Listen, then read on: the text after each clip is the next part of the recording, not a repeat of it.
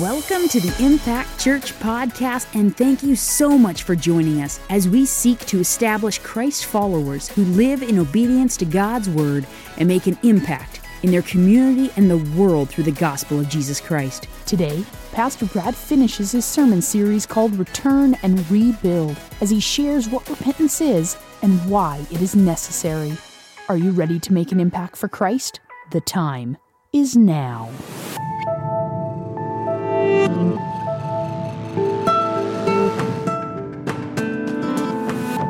Good morning, Impact Church. How are you doing?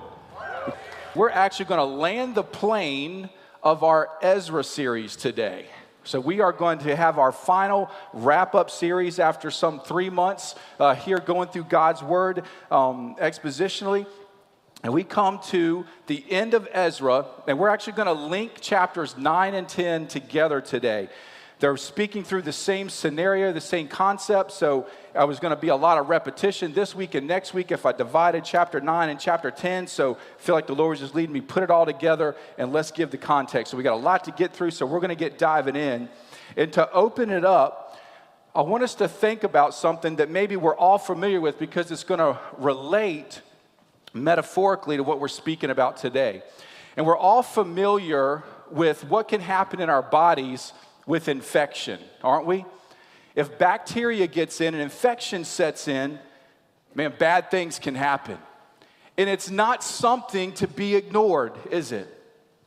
I mean, mild, light infections, maybe most times your body can tolerate. It'll ramp up a fever, kill the bacteria, whatever. But if it doesn't, intervention is necessary. And we must move to stop the spread of the infection. Why? Because it'll lead to greater damage and even death. So just like we wouldn't leave infection in our physical body, God doesn't want us to leave infection in our spiritual body, our soul, our life that's to be for Him. And that infection, of course, that we're talking about is sin, and especially living in unrepentant sin, because it leads to death. You know, we preach every week here in a way that I heard a pastor say years ago, and I think is perfect, is I want to preach in a way that the Word of God goes from your head to your heart to your hands. And that's how it should be done. We want to present God's Word in a way, man, that it really makes us stop. That it really makes us kind of look at who we are, what we're doing, and we see His truth.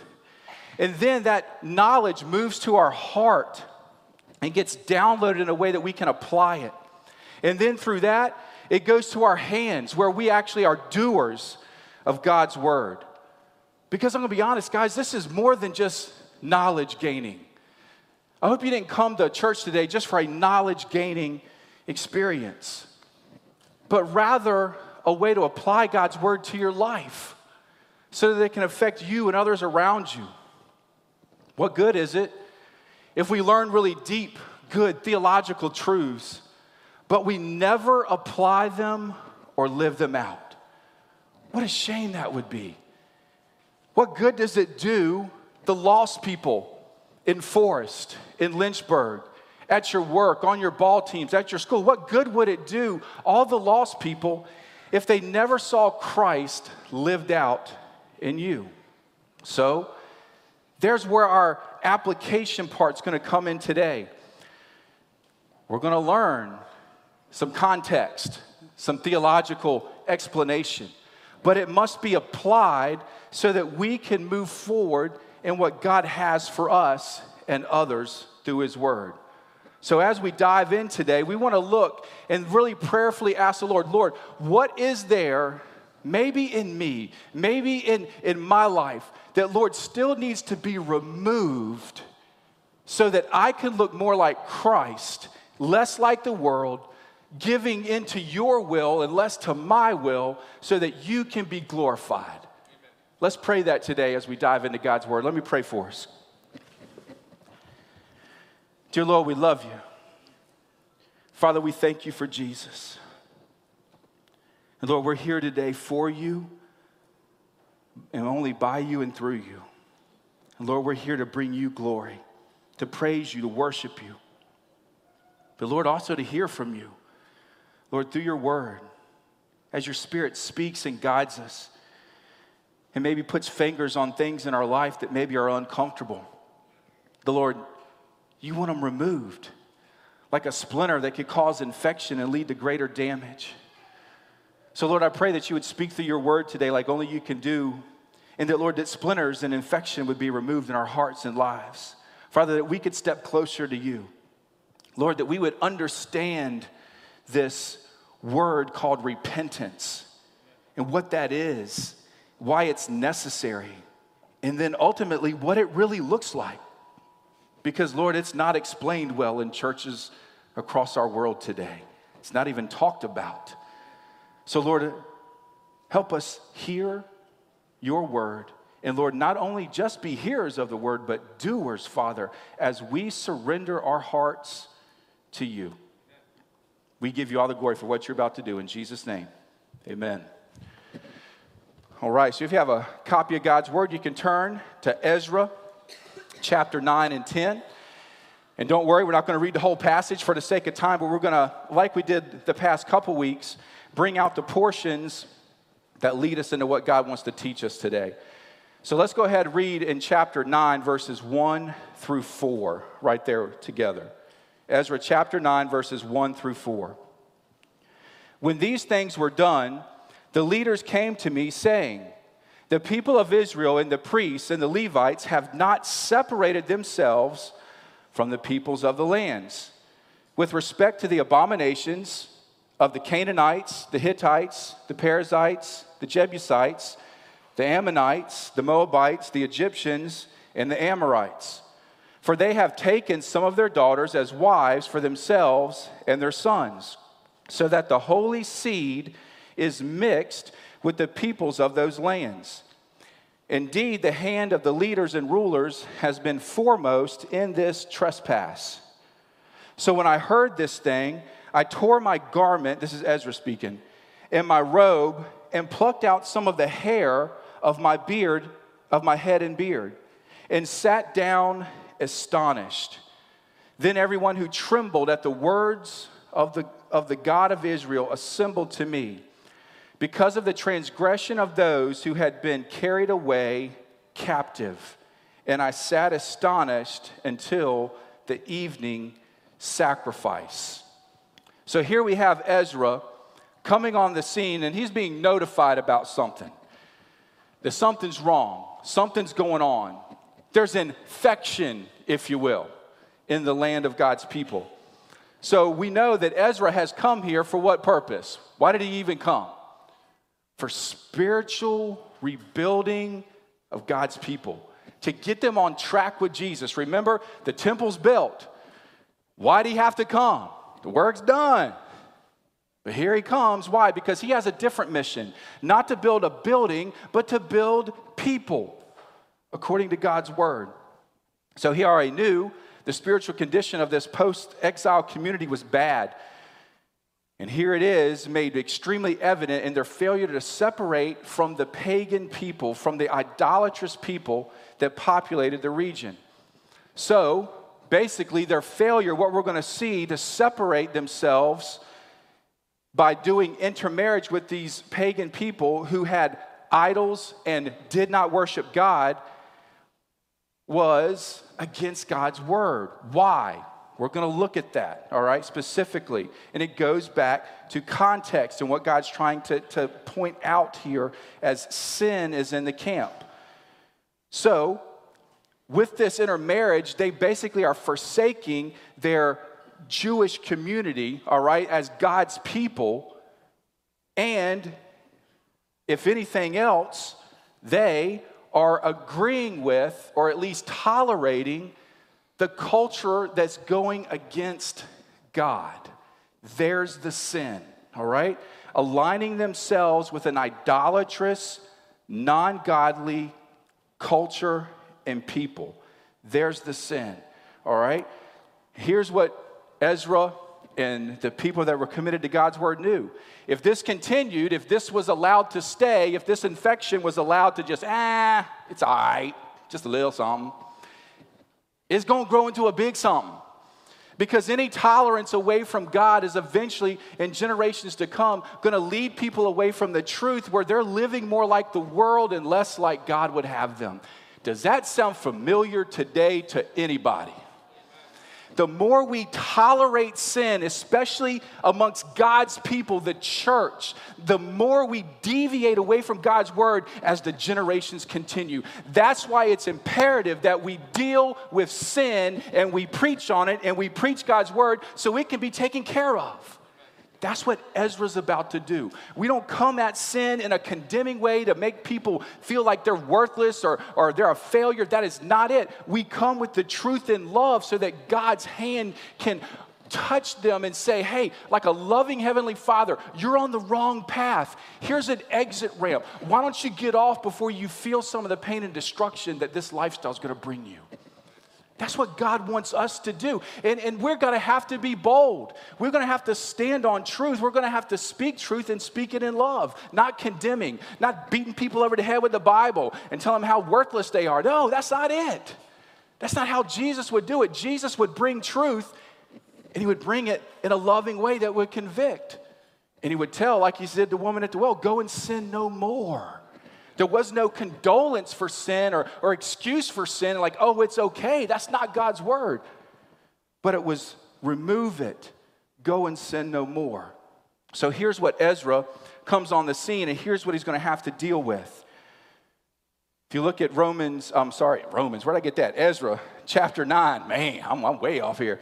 If you look at Ezra chapter 9, especially in the first two verses, you see, and if you have a Bible that is kind of a teaching Bible, you will see something called footnotes, all right? And footnotes are in your Bible to bring you back to other passages that are not specific to this passage, that are not in this passage, but bring you context for that passage, okay? So that give you understanding as to what's going on. So that is very necessary in this. So we see the context here. Because if you look in those footnotes, and they'll give you deeper meaning and understanding of this passage, they're going to point you to a couple other passages in the Mosaic law, all right, in the law of Moses against the intermarriage. And then we're going to go deeper and find why. What was the purpose of this? Because it's more than just that they were foreign, they were from another nation, they looked different. That wasn't it. That's not why God wanted this to be separate. It goes back to their heart, their idolatry, okay? So we're going to see that. So Ezra's on the scene. He remembered what got the people here in the first place, right? What got them where they're at? What brought them into Babylonian captivity for 70 years that now they had to even be exiled back to Jerusalem? What was it? It was idolatry. It was deviating from God's word and then not listening to God's word when all the prophets, when all God's men would try to say, hey, repent, turn, or God's hand of wrath is coming. Remember all that? So they wouldn't listen. So God finally said, all right. And Nebuchadnezzar comes on the scene, crushes the whole temple area of Jerusalem, takes some of the people into captivity, and we are where we are. Ezra knew that. He said, man, so in a way he's thinking, are you kidding me? You're going right back to the same problem you had before that caused the same problem that God just got you out of. How many times can we testify to that? I don't know about you, but I'm stubborn. Are you stubborn? Don't look at your husbands, all right? So, hey, man, sometimes we're so stubborn. And we often just run back to the things that are comfortable, that we knew. And what's natural, what feels good for us while we're in our human bodies is flesh and sin. And so they ran back to that. It was comfortable. It was maybe they did it maybe innocently at the time. Well, there's nobody else here. Might as well take this person and take this person. She looks good. Hey, how about you? You know, whatever the case may be. But then God knew where it would lead. So that's why he wanted his people to be separate. Because just a little yeast will ruin the whole batch of dough, won't it? That's what the New Testament told us. So God knows that. So here's Ezra, also knowing where God's people have been, where they come from. He's also what? He was a scholar in the Torah, all right? And some of y'all be like, Torah, man, what's that? I don't know what that is. You mean Toro? Is that like what the guy says when the bull comes? No, Torah, that means bull, okay? This is Torah. It's the first five books of the Old Testament, all right? Genesis, Exodus, Leviticus, Numbers, Deuteronomy. He was a scholar in the Torah. If you look back at what scholars were back then, they often had the Torah memorized. Sometimes even before they're a teenager. Get you some of that. Can you imagine that? So Ezra knew God's word. He knew what he had already spoken, and he was going to bring it to the people. So as you look at this passage that we just read in Ezra chapter 9, I want you to look at two things really specifically that are going to help bring us in this context. One is you're going to circle or underline or whatever you got there the words holy seed. Holy seed. If you're reading the NIV, the ESV, or the New Living Translation, NLT, then you're going to see it say holy race, okay? And then, also in that passage, circle or underline the word trespass. We may understand that a little more. Again, if you're reading another version, it may say unfaithfulness or faithlessness. We know what trespass is. What's that? It's sin. All right, it's falling short of God's glory. We've come in against what God wants us to do. So there's the real heart of this. All right, and it's a pretty strong word there for unfaithfulness or faithlessness because it basically means an abandonment of the faith. Guys, isn't that what we do when we sin? Think about it. You know, we try to justify sin, excuse sin, kick some dirt on it, it's not that big of a deal. It's just a little something, right? But sin is sin. And what sin is an abandonment of God's word. It's an abandonment of our faith, albeit temporary maybe. But it's saying, hey, especially if you're a believer, a follower of Christ, you know what God's word says, but I'm going to kind of do what I want to do right now for just a minute, God. I'm going to tell this person off real quick while I got a chance, right? Or, it's late at night. I've had a bad week, man. Everything's going wrong. And I just need a little something. I just need a little hit. I just need a little high. I need a little buzz. I need that. I just need an extra glass of that. You know what I'm saying? I just need a little something. And we deviate from what God really wants us to do because he wants to be there. He wants to be put in place to fill that void. But sin creeps in. All right? So sin is really an abandonment of God and his word. All right? That's how serious sin is. So going back to context, what is God want? What is Ezra about to tell him? He's going to call God's people to be separate from sin and idolatry. That's what he's calling them to, all right? And it's going to be done through making them separate from the people that are causing problems in God's holy seed, all right? We're going to explain that just a little bit. So Ezra, knowing where they've been, hey, guys, you're going right back to where you were before. This ain't going to turn out well. You better repent. You better come back right now, okay? So if you look at that word that's in the NIV, ESV, or NLT says race, it actually is better translated seed. That's why it says seed in the New King James, in the King James Version, all right? It's the Hebrew word zarah, and it's a planting term for the word seed. So you're actually thinking about planting, a new beginning, a new start. When you get that concept of that word now, and you say, hey, it's messing up God's holy seed, what do you go back to? If you know God's word, you go back to Abraham, don't you? In the covenant God made with Abraham for what? Called him to leave what? His country, leave his family, leave his father's house, go to the land he would tell him. Why? God was going to make him the father of what? Many nations. He's going to make him the father of God's people. All right, now so you're thinking seed, all right? That's his son. That's going to be something come through. Who was that son that would have to come forth? Isaac. Through Sarah, who was barren. Remember, Abraham got frustrated and Sarah said, man, it's taking too long. They took matters in their own hands. Said, we'll have our own. Ishmael, through sin. Through adultery, basically. Let's be honest, okay? Through sin. Tried to take matters in their own hands. God said, nope, that's not it, okay? It's what I'm going to do. Through your barren wife, Sarah, when you have a child. And that's going to be the seed for God's people. So it goes against everything in this covenant that God made with Abraham, all right? And what was it about? Was it just about just the Israelite, just as a people. No, it was about separating themselves from idolatry. All right? We're going to go back to that. So let's look at that. Let's go back to kind of those footnotes we talked about. If you look at some of those footnotes, it's going to point you to Deuteronomy chapter 7. It may point you to Exodus 34 and maybe some other passages. Let's read Deuteronomy chapter 7 and get this context. Turn with me to Deuteronomy chapter 7, and we're going to read verses 1 through 6. All right? When the Lord your God brings you into the land which you go to possess, and has cast out many nations before you, the Hittites, and the Girgashites, and the Amorites, and the Canaanites, and the Perizzites, and the Hivites, and the Jebusites. Sound familiar? 7 nations greater and mightier than you. And when the Lord your God delivers them over to you, here we go, you ready?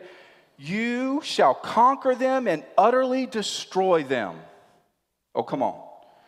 You shall make no covenant with them. Is marriage a covenant? Mm-hmm. You shall make no covenant with them, nor show mercy to them, nor shall you make, here we go, let's get specific. If you didn't think covenant was a part of what he's talking about with marriage, nor shall you make marriages with them. You shall not give your daughter to their son, nor take their daughter for your son.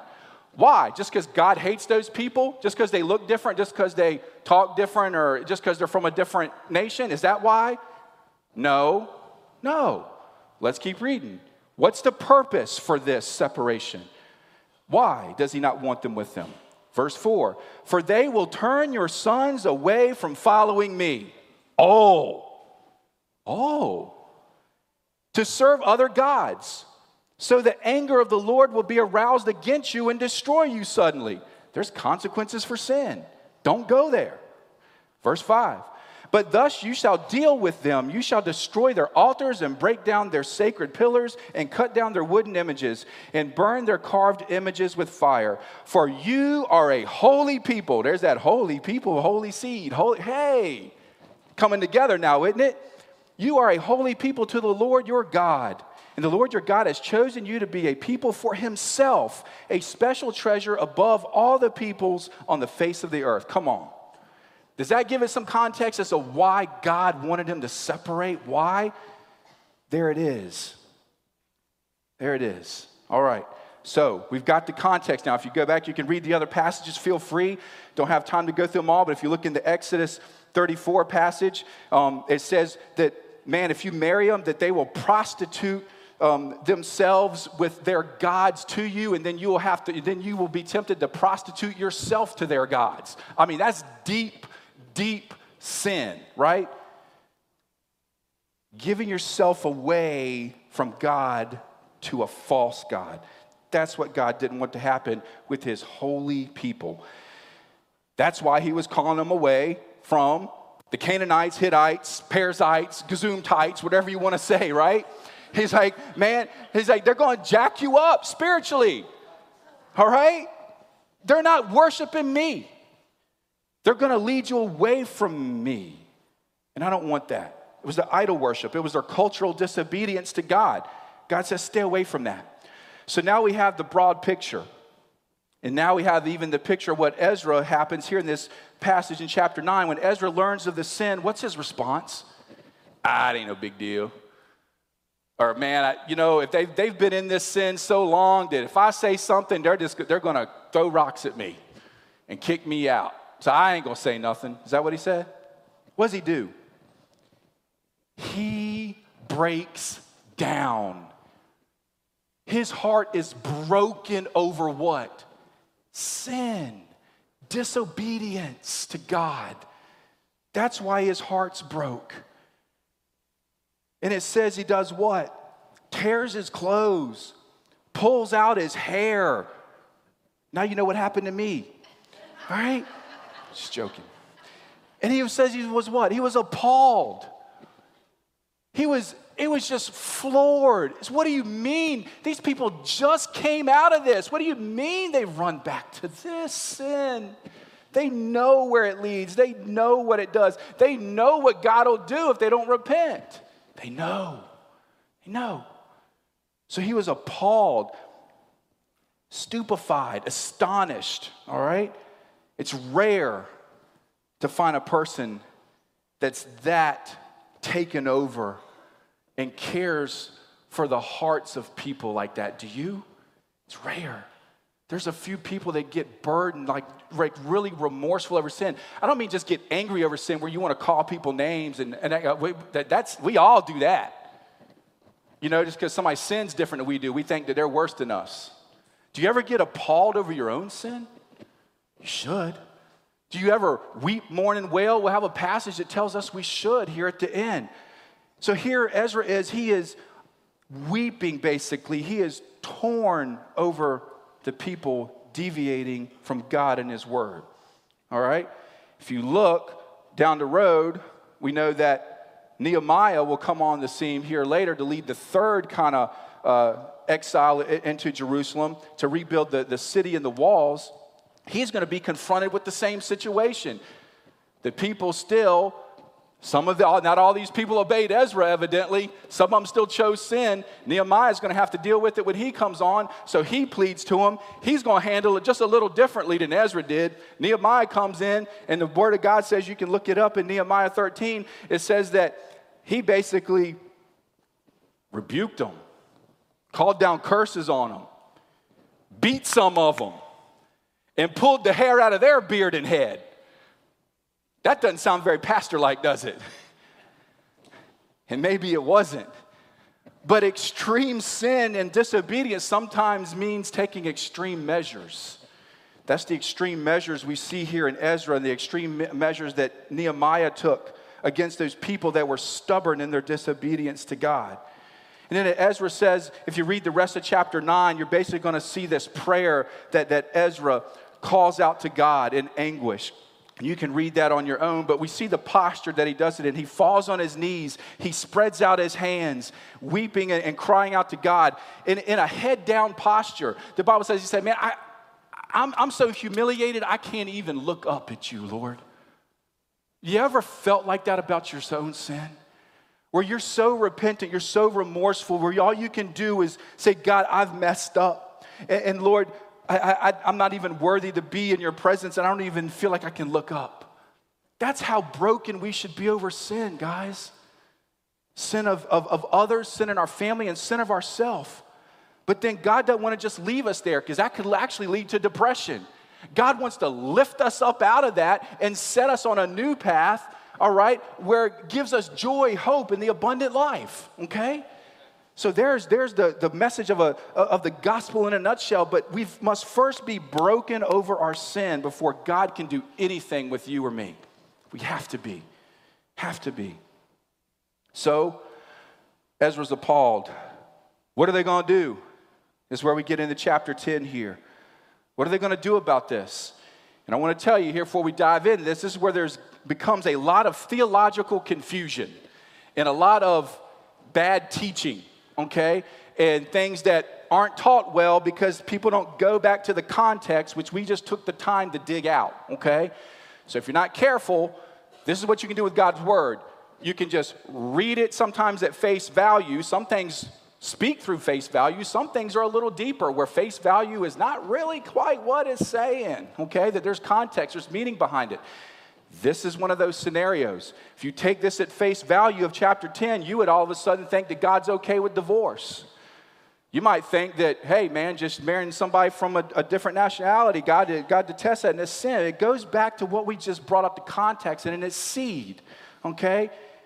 And we'll look at this other stuff. So what we cannot do in God's word is just cherry pick passages. We can't. We can't just take something out, especially something that might be a little fuzzy and we don't completely understand. And we say, well, it just says that. So we hang our whole theological hat on it and our life on it. And we say, thus saith the Lord.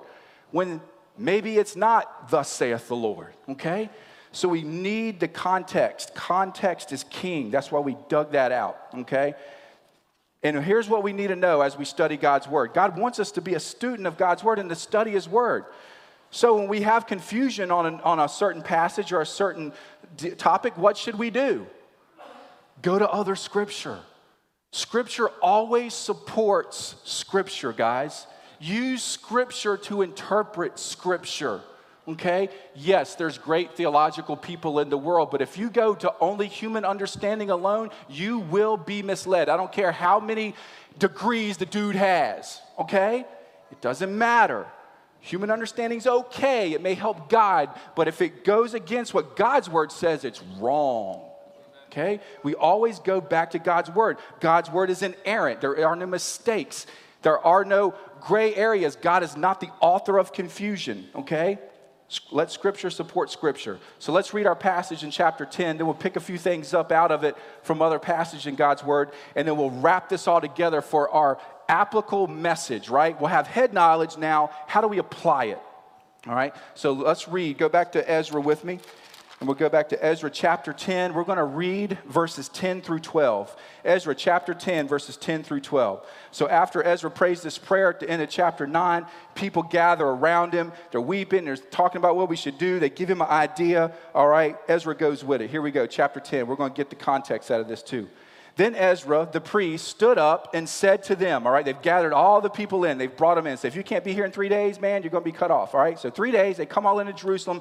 Ezra stands up in front of everybody. Everybody, okay?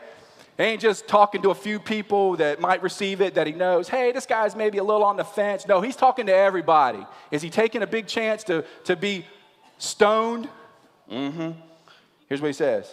Then Ezra the priest stood up and said to them, you have transgressed and have taken pagan wives, adding to the guilt of Israel.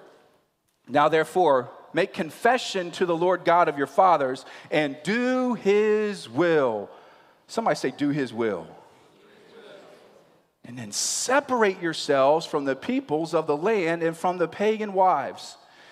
Verse 12, then all the assembly answered and said with a loud voice, yes, as you have said, so we must do. You've got to be kidding me. He's just stood up in front of everybody, spoke God's word that was in direct contradiction to how they were living their lives. That's a bold preacher, isn't it? Boy, we need more of that today. Not looking to be popular, just looking to present what God already said, not his opinion. Here's what God says. All right? So, again, as we look at this, some confusion, some misinterpretation, a lot of false and bad teaching around it, but ultimately we don't have time to go through all that. We just know that other passages will give specific direction and context to marriage and divorce that are in the Bible. We don't take this passage alone and hang our hat on what God thinks about divorce and marriage. Okay? There's other passages that we look to give clarity, all right? Some of the clarity, and going back to the context, was already given in chapter 6, verse 21, where the people were coming and making a sacrifice and having the meal. And it says the exiles sat down, and even some of the people joined them that were non-exiles, the ones who had set themselves apart. Again, going back to the heart, the ones who had said, hey, I'm not going to worship these idols. I'm going to worship God. They came and took part with the Israelites in that sacrifice and in that meal. All right? So it's going back to the heart. So Ezra here is concerned for what?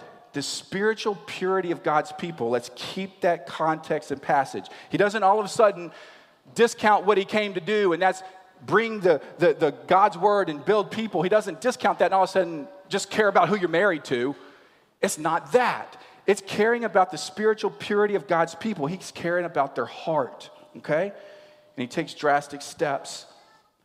Different than even some passages. If you even go to Malachi, talking to essentially the same group of people and some of their descendants years down the road, Malachi says, hey, same thing, same issue, same problem. You guys you've mixed yourself with pagan wives and idolatry and all that, and there's consequences for the sin. But then in chapter 2, in 13 to 14, he encourages the people in general to not divorce, all right? This says that God hates divorce, okay? So we start to get some more kind of context and different things going on here. But let's go specifically to Jesus' words. We know that God ordained marriage, and back from the beginning in Genesis, and said the two will be united and will become what? One flesh. All right? And then Mark says what God has joined together, let what? Let no one separate. Okay? All right? So God's not in for divorce. All right? That's not what Ezra's about. Again, it's going back to context about that holy seed. Let's read Matthew chapter 5, verse 32. Jesus speaking. It says, but I say to you that whoever divorces his wife for any reason except, everybody say except. Except sexual immorality causes her to commit adultery. And whoever marries a woman who is divorced commits adultery. All right? So there we have it. God's word, divorce only in infidelity. Okay? There's one other thing we can look at. Paul in 1 Corinthians chapter 7 is telling people in marriage, say, hey, if you're married with an unbeliever, still refrain from divorce. In other words, you shouldn't leave them. As long as they're willing to live with you, don't divorce, okay? But this is what he says in chapter 7. He says, but if they leave you, abandon you, divorce you, then you're not bound, okay? So there's the context and there's the truth on divorce. Only 2 times divorce is okay in God's eyes. He says it. Adultery, that's the only reason you divorce. And then some people would say, well, why didn't Jesus bring up what Paul said? Because Jesus was saying the reason why you can call for divorce. It doesn't mean you even have to.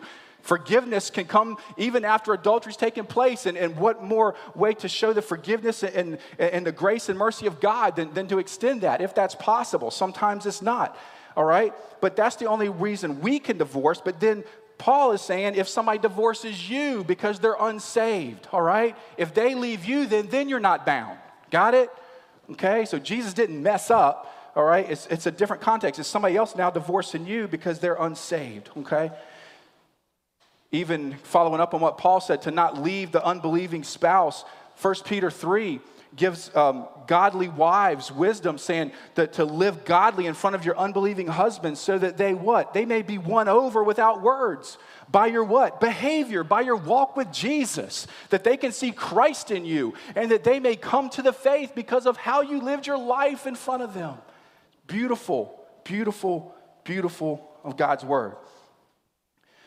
Other questions people have, we don't have time to get into all the ifs, ands, or buts, but some people would say, what about in situations of abuse and stuff? What can you do there? Well, obviously, I, as a minister and presenter of God's word, cannot tell you that divorce is okay in that situation because the Bible doesn't say that, okay? But what I can tell you is God doesn't want you to live in a situation where you're getting beat. Physically, sexually, verbally. There's times where you may have to separate, okay? Leave, get your family, your kids in a safe environment, but not divorce. Pray for that spouse. Maybe God some way, somehow will speak and move and change them. But biblically, there is no authorization for divorce. Separation, get yourself safe, yes, all right? Moving on, back to the context of this application. I felt it was worth taking time, though, to explain a little bit about divorce since the elephant was in the room, you know what I'm saying? So we wanted to go back and say what God said about it, and that's what we just did, okay? So now back to the context of our application. What does God really want these people to be divorced from? Sin, idolatry. He wants them to separate from the world, not just the women. Context. So here's our application. What does God want us to separate from? He wants us to divorce from it.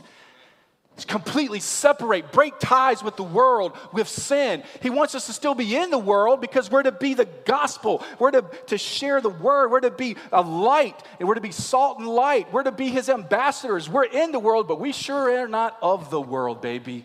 That's the difference. That's what God wants. Here's our context, guys. Separate ourselves from sin and worldliness and even the tolerance of sin and worldliness, like maybe some of them were doing. Because sin destroys, just like we talked about infection. And if we ignore its significance, all we do is fuel its power and potential to destroy our lives and other people around us. That's what sin does. So let's get this context out of this passage here. All right, what does Ezra do? He stands up and speaks to them. What does he speak to them? God's word. So what does he have to do when he stands up? He confronts them. Then he what? Presents God's word, so it does what? Convicts them that they're wrong, right? So let's look at those first 2 parts, because before we ever get to repentance and what repentance is and what it looks like, we first have to be confronted in our sin. We have to. If we're never confronted in our sin, we will never be convicted of our sin. If we're never convicted of our sin, we will never confess our sin. If we never confess our sin, there's no way we can repent of our sin. And if we never repent of our sin, we're still in our sin. You've got to be confronted. So now look at the Church of America and across the world that doesn't want to preach on God's word anymore and confront people in their sin. What do you think is going to happen? They think it's okay that I can have my sin in Jesus too. False gospel, right? Yes, we're all still sinners. Yes, we're all messed up. But when God changes your heart, you're not going to make excuses for it and want to live in it anymore, okay? There's the difference. We're going to mess up, but we ain't going to be happy about it. And God's not going to let us be happy about it. So we see the context, and we love passages that bring truth into this. We love 1 John 1:9 says, if we confess our sin, he is faithful and just to forgive us our sin and to cleanse us from all unrighteousness. Praise God for that. Amen? That through Jesus, we can have forgiveness, that we can be restored, renewed, that it's not just bad, bad, bad. That's not what God wants to do. He wants to convict and pick us up out of the mud, out of the quicksand that's going to kill and smother us and set us up on dry ground. The solid rock foundation of Jesus is what that dry ground is. That's where God wants you. So we look now, and I'm going to speed forward because I want to close up in time. I'm going to skip a few things, and I'm going to go forward to this. If we look in this passage, what's the next? So after Ezra steps up, he confronts, he convicts with God's word, not his own. Now what happens? He moves them to now what? Make confession to the Lord God of your fathers, all right? So there's the confrontation, conviction. Now, hey, that's not enough that I just said it to you. You've got to realize it, understand it, and now confess it back to God that, hey, that I've messed up, that I've fallen short of your glory, that I've broken your word and what you would have me do. And then what? He's not done yet. Then he says what? And do his will. There's a big one right there. Because now we're talking about repentance. Now we're talking about turning away from our sin. Because some people just think, it's good enough. I know what God's word says. I was confronted in it. I confessed it. But deep down in my heart, I know I plan on doing it again next weekend. I saw that in college my whole life. People go and confess, and I'm be like, man, what, are you not going to do that next weekend? Oh, no, I'm going back to the party. You know what I'm saying? I just confessed and got it right so I can do it again next week. Is that your heart? That's not what God wants. Paul says we should not be a slave to sin anymore. God comes to set us free from the bondage of sin, from the penalty of sin, the bondage of sin, but never free to sin. All right? Your ticket in Christ is not a ticket to sin and a get-out-of-hell free card where you can just live life like you want now. That's not the gospel. All right? Ezra even moved his people. Now do his will now that you've confessed. What is that? That's obedience. That's action. That's the second part of the Great Commission. Jesus said, go forth there, what? Make disciples of all the nations, baptize in the name of the Father, Son, and Holy Spirit. And then what? Teaching them to obey all I've commanded you. Man, here's the key though. You and I don't have the strength on our own to obey God's word. We need what? We need God. We need the Spirit of the Holy God in us to even have the possibility to walk in obedience. Do you see the difference? It's one thing to know about him. It's one thing to believe in him. It's a whole different thing to follow him. It's a whole different thing to do his will. There's the difference. There's the separation. And it goes back to the heart, all right? Because the right heart couples confession with repentance, okay? And that's doing his will. That's turning to God's will and not our own. Turning away from ourself. It's repentance. And it's necessary for true, authentic salvation. It was the message all through Acts and through John the Baptist. Repent, right? Repent, repent. What's that? We're explaining it. And it's this is why, because it's not explained thoroughly, a lot of people get confused on what repentance is and what true salvation really looks like. Because yes, God's grace and mercy is free at the cross. There's nothing we can do to earn it. By faith we're saved, not through works, so that no one can boast, right? But at the same time, God's grace is free, but it's not cheap. All right? Cheap grace says you don't have to repent to get it. But I'm going to tell you, God's grace and mercy, everybody loves to talk about God's grace and mercy and praise God for it because that's who he is. But it's only available through repentance. Have you repented? Do you have a repentant heart? Ezra was pushing the people to repentance. What gets in the way of that? Why would we not want to repent? Pride. The ultimate sin, the sin that causes every other sin, essentially, right? It's the sin of God. I don't want to do life your way. I want to do it my way. That's the attitude of sin, because sin's more than just the things we do. Sin's an attitude of saying, God, I don't want to listen to you. I just don't. Sorry. I'm going to live my life for me. I'll take some of that grace and mercy stuff if you want to give it to me, but I am not walking in obedience. I'm not doing your will. I'm not doing it. I'm not separating myself from the world because I love the world too much. That is not salvation. It's not. You've fallen for a false gospel if you believe that. James 4, 6 through 10 says, but he gives more grace. That's why Scripture says, God opposes the proud but shows favor to the humble. Submit yourselves then to God. Resist the devil and he will flee from you. Come near to God and he will come near to you. Wash your hands, you sinners, and purify your hearts, you double-minded. Grieve, mourn, and wail. That's what you need to do over your sin. Change your laughter to mourning and your joy to gloom. Humble yourselves before the Lord and he will lift you up. Here's some truth from Scripture. These people did that because then Ezra moves from, hey, do God's will, then he's not done. He says, separate yourselves. Have you separated yourself from the world? Have you? Or do you just try to live in the world and look like the world and just claim Jesus too? God's call is for us to be set apart, to be different. That's sanctification. And it's done through the same power. His Spirit that saves us is the same power that sanctifies us.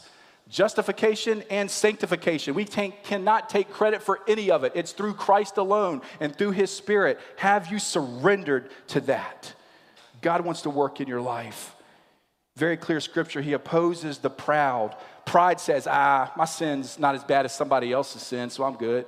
That was just a little small lie. That wasn't that big of a deal. That's pride. That's not weep, mourning, and wailing over your sin. I don't care how small it is. That's the Bible's call to it. Like Ezra did, and just falling down and seeking God. And now this move toward repentance and separation from the world. I'll read one passage to close us up. And it talks about kind of linking everything together where the Bible says don't be yoked with unbelievers. Let's read that passage. 2 Corinthians chapter 6, verses 14 through 18 as we close up. 2 Corinthians chapter 6, verses 14 through 18. It says, do not be unequally yoked together with unbelievers. Boy, that's what God's calling everybody to do in Ezra, isn't it? For what fellowship has righteousness with lawlessness? And what communion has light with darkness? And what accord has Christ with Belial? Or what part has a believer with an unbeliever? And what agreement has the temple of God with idols? For you are the temple of the living God. As God has said, I will dwell in them and walk among them. I will be their God, and they shall be my people. Therefore, ready for separation? Come out from among them and be separate, says the Lord. Do not touch what is unclean, and I will receive you. I will be a father to you, and you shall be my sons and daughters, says the Lord Almighty. There's some truth right there. What is yoked? We got to get this. We'll put a picture up on the screen. It's talking about oxen. The yoke would connect two oxen together for the purpose of working in the field and plowing. So the two need to move in unison. Then there's horsepower, baby, right? They're together. But if one's trying to go one direction and one's going the other direction, that's unequally yoked. They're not getting anything done. And everything's going to get messed up. There's God's picture. And it's more than just, unequally yoked. There's application in that, obviously, for marriage and dating. We shouldn't be with unbelievers. That's it right there. It says it. But then also, we need to be separate. We need to come out from the world. It says, don't touch these unclean things. Do we have a desire to live godly amongst a nation that's going the wrong direction? That's what it gets boiled down to. God will put that desire in your heart. If you're truly in Him, He has put that desire in your heart. You may be trying to kick against the goads, right? And resist that. But God is moving in your heart, will you just surrender to it today? And just say, like Ezra was telling these people, hey man, just say, you messed up. Confess it. Do God's will and be separate. There's our message today in our context. That's what repentance is and what it looks like. It starts with confrontation through God's word, being confronted in God's word, then being convicted through it, healthy conviction through the Spirit, not condemnation. That's from the enemy that says you're a bad person, that you're worthless, that you're a mistake and God can never use you. That's condemnation. That's not of the Father. That's of the enemy. God's conviction is healthy. It wants to lead you into a healthier, better life. Why wouldn't you want that? That's what Ezra's calling to these people today. Why wouldn't you want what God has? So then out of that, there's confession. And then there's doing his will and being separate. It's a 3 sets of 3 heavy lifting attack. 3 sets of 3 sets of 3 words. 1, say I'm wrong. I am wrong. Boy, that's a mouthful for a lot of people, isn't it? Because pride doesn't want us to say that. But it's not as bad as no, you're wrong. I'm wrong. Just say I'm wrong. Those are 3 words you'll never hear Satan say. I don't know about you, but I don't want to be like him. Just say I'm wrong, God. I messed up. 2nd set of 3. Please forgive me. You can't get forgiveness on your own by doing good works. It's only through Christ. That's confession. And that's humility, showing humility before a holy God that I've fallen short of your glory. Please forgive me for where I've come against you. The 3rd set of 3 is please help me. There's the move for repentance and separation, because you can't do that on your own. You need Christ to do that, and the strength of his word and the strength of his Spirit living in you so that you can not gratify the desires of the flesh only by living by the Spirit, right? So you say, please help me. So you got, I'm wrong. Please forgive me. Please help me. I don't want to live like this anymore against your word. That's repentance. Guys, if we cannot be corrected without getting offended, then we will never truly grow in anything, but especially in our spiritual walk. Allow yourself to be corrected. These people did, at least some of them. Some of them yelled out, yes, you're right. We need to do what you said. Like, what? You mean there's some people that actually said that? Man, how much we have changed, because anytime we confront people in their sin, I don't know about you, most times I'm lucky if they don't try to murder me. And then somehow they flip it around and make me look like I'm wrong. Boy, how prideful in a generation we've become. Allow ourselves to be confronted in our sin. And if somebody calls it out, if they do it in the right heart, in the right way, and they've gone and got the plank out of their own eye, then they can go help you. Yes, they're not judging you. They're trying to help you out of sin. Receive it. Like these people did from Ezra.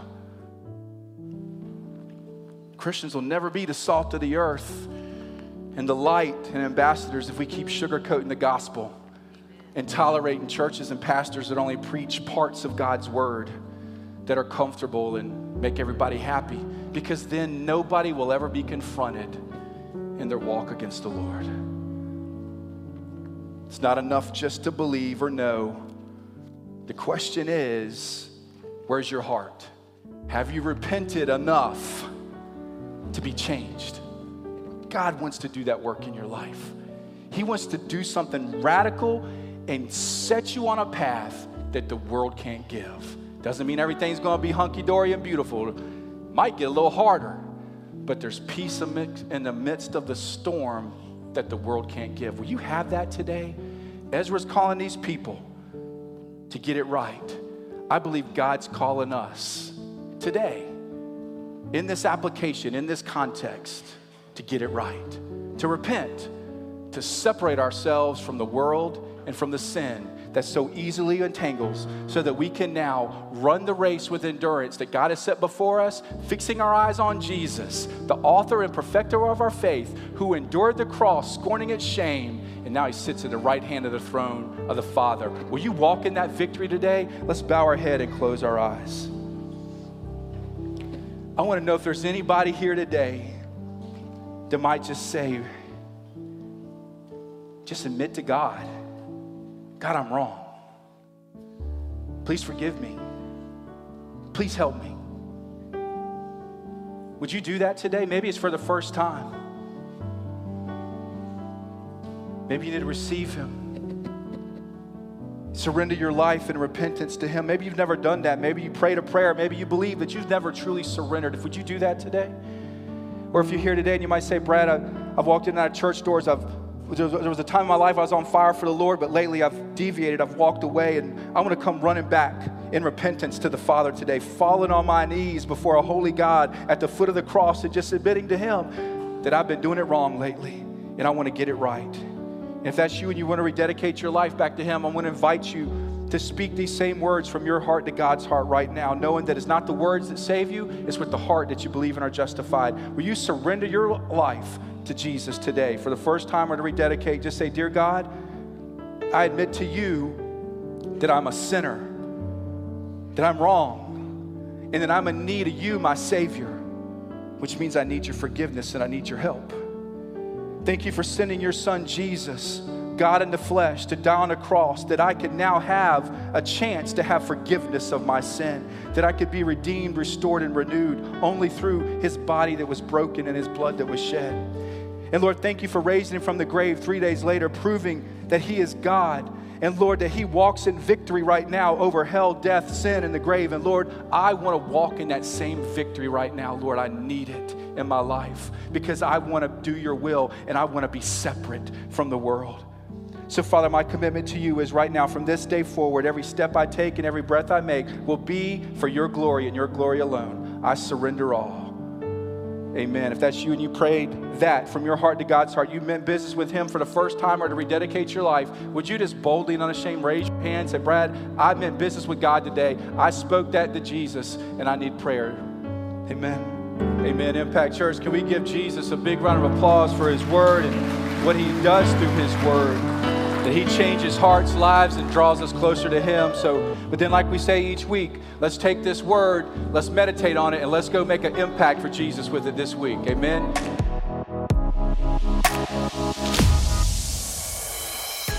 Thanks again for joining us today. The Lord is truly doing an amazing work, and we would love for you to be a part of it.